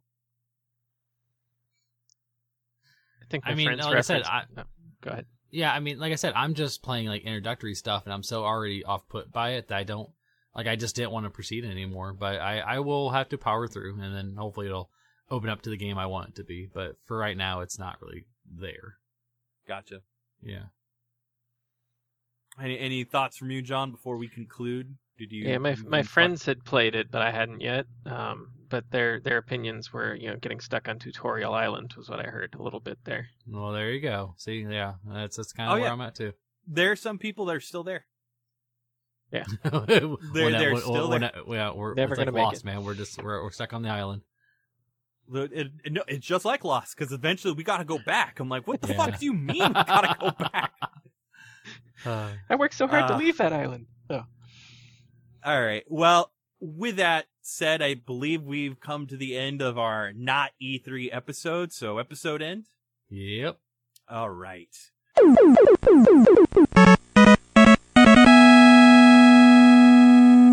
If you enjoyed listening to the Not E3 edition of Press Pause Radio, episode 147, please subscribe to us on your favorite podcast directory, because chances are we're fucking there. Mm-hmm. We are on Spotify. We are on Apple. We are on Stitcher. The only one we're not, and I've been putting this off for years, and if you know the show, I'm sorry. It's the running gag, but it's okay. We like it. Yeah. It's fun. It's fun. We'll eventually get everything situated on SoundCloud. That is the hope. It's just, again, it's a matter of money and time that I am finding myself in shorter supply of. But I am planning, I think I want to just do that all within a big drop along with the YouTube playlist. And again, that's going to accompany our new emphasis on video features, which we've been putting a lot of investment on production-wise behind the scenes. I still have yet to get the recording going for some of the Sin and Punishment series that we want to do, but Andrew and I have been kind of definitely tossing around the idea of doing limelights for AEW Fight Forever, and kind of again exploring more of that, maybe as a house show sub feature with Suplixel. Who knows? Yep. There's a ton of stuff going on there. A lot of Steam stuff too that we're talking about, with maybe some more community driven stuff with our Steam page. Absolutely. With our curator stuff, we're trying to really utilize that more too. The Summer Games Fest, absolutely. Andrew threw so many suggestions of games I have not even seen or got a lot of exposure to, that I'm super excited. I've downloaded all the demos while I could have, and definitely want to do a feature on that and kind of touch base on that. We might even convince Andrew to fuck around with his Playdate a little bit more. My god, dude! If I can get away to get that like output somehow, I don't know how I would do that, but I've been playing my Playdate quite a bit. I actually have been really enjoying it. It's a nice little portable thing for me to have, but I don't know how you output that thing onto a stream. I think you connect it through like a web browser extension. It's weird. I know the catalog. The catalog's through a web extension you can get on like the website. Huh. Yeah, I don't know. I'll have to look into that. We'll definitely talk about that. Right, but we've got that down the pipeline. I'm going to Japan, and I'm going to be coming back with some goodies. And by the time I come back from Japan, that is the timeline for everything to be complete. As we stand now, the only thing that remains is a 3DO RGB mod that has already been scheduled and coordinated. My Virtual Boy Consolizer is being built as we speak officially, and I've already been sending a lot of the prints to the boys. It's just getting that die cast. It's getting a nice resin print with some of the prints that have been made available from other Consolizer efforts. My fucking Bally Astrocade got that S-Video kit successfully done. I got lucky with one of the few vendors of this stupid, nonsensical ass console. And then my PCFX and my Neo Geo CD have gotten their remaining refurbishments. So we will have a bunch of machines that can produce any sort of video stream or recording across 65 different consoles. And I've got flash options for just about all of them except for the SG-1000.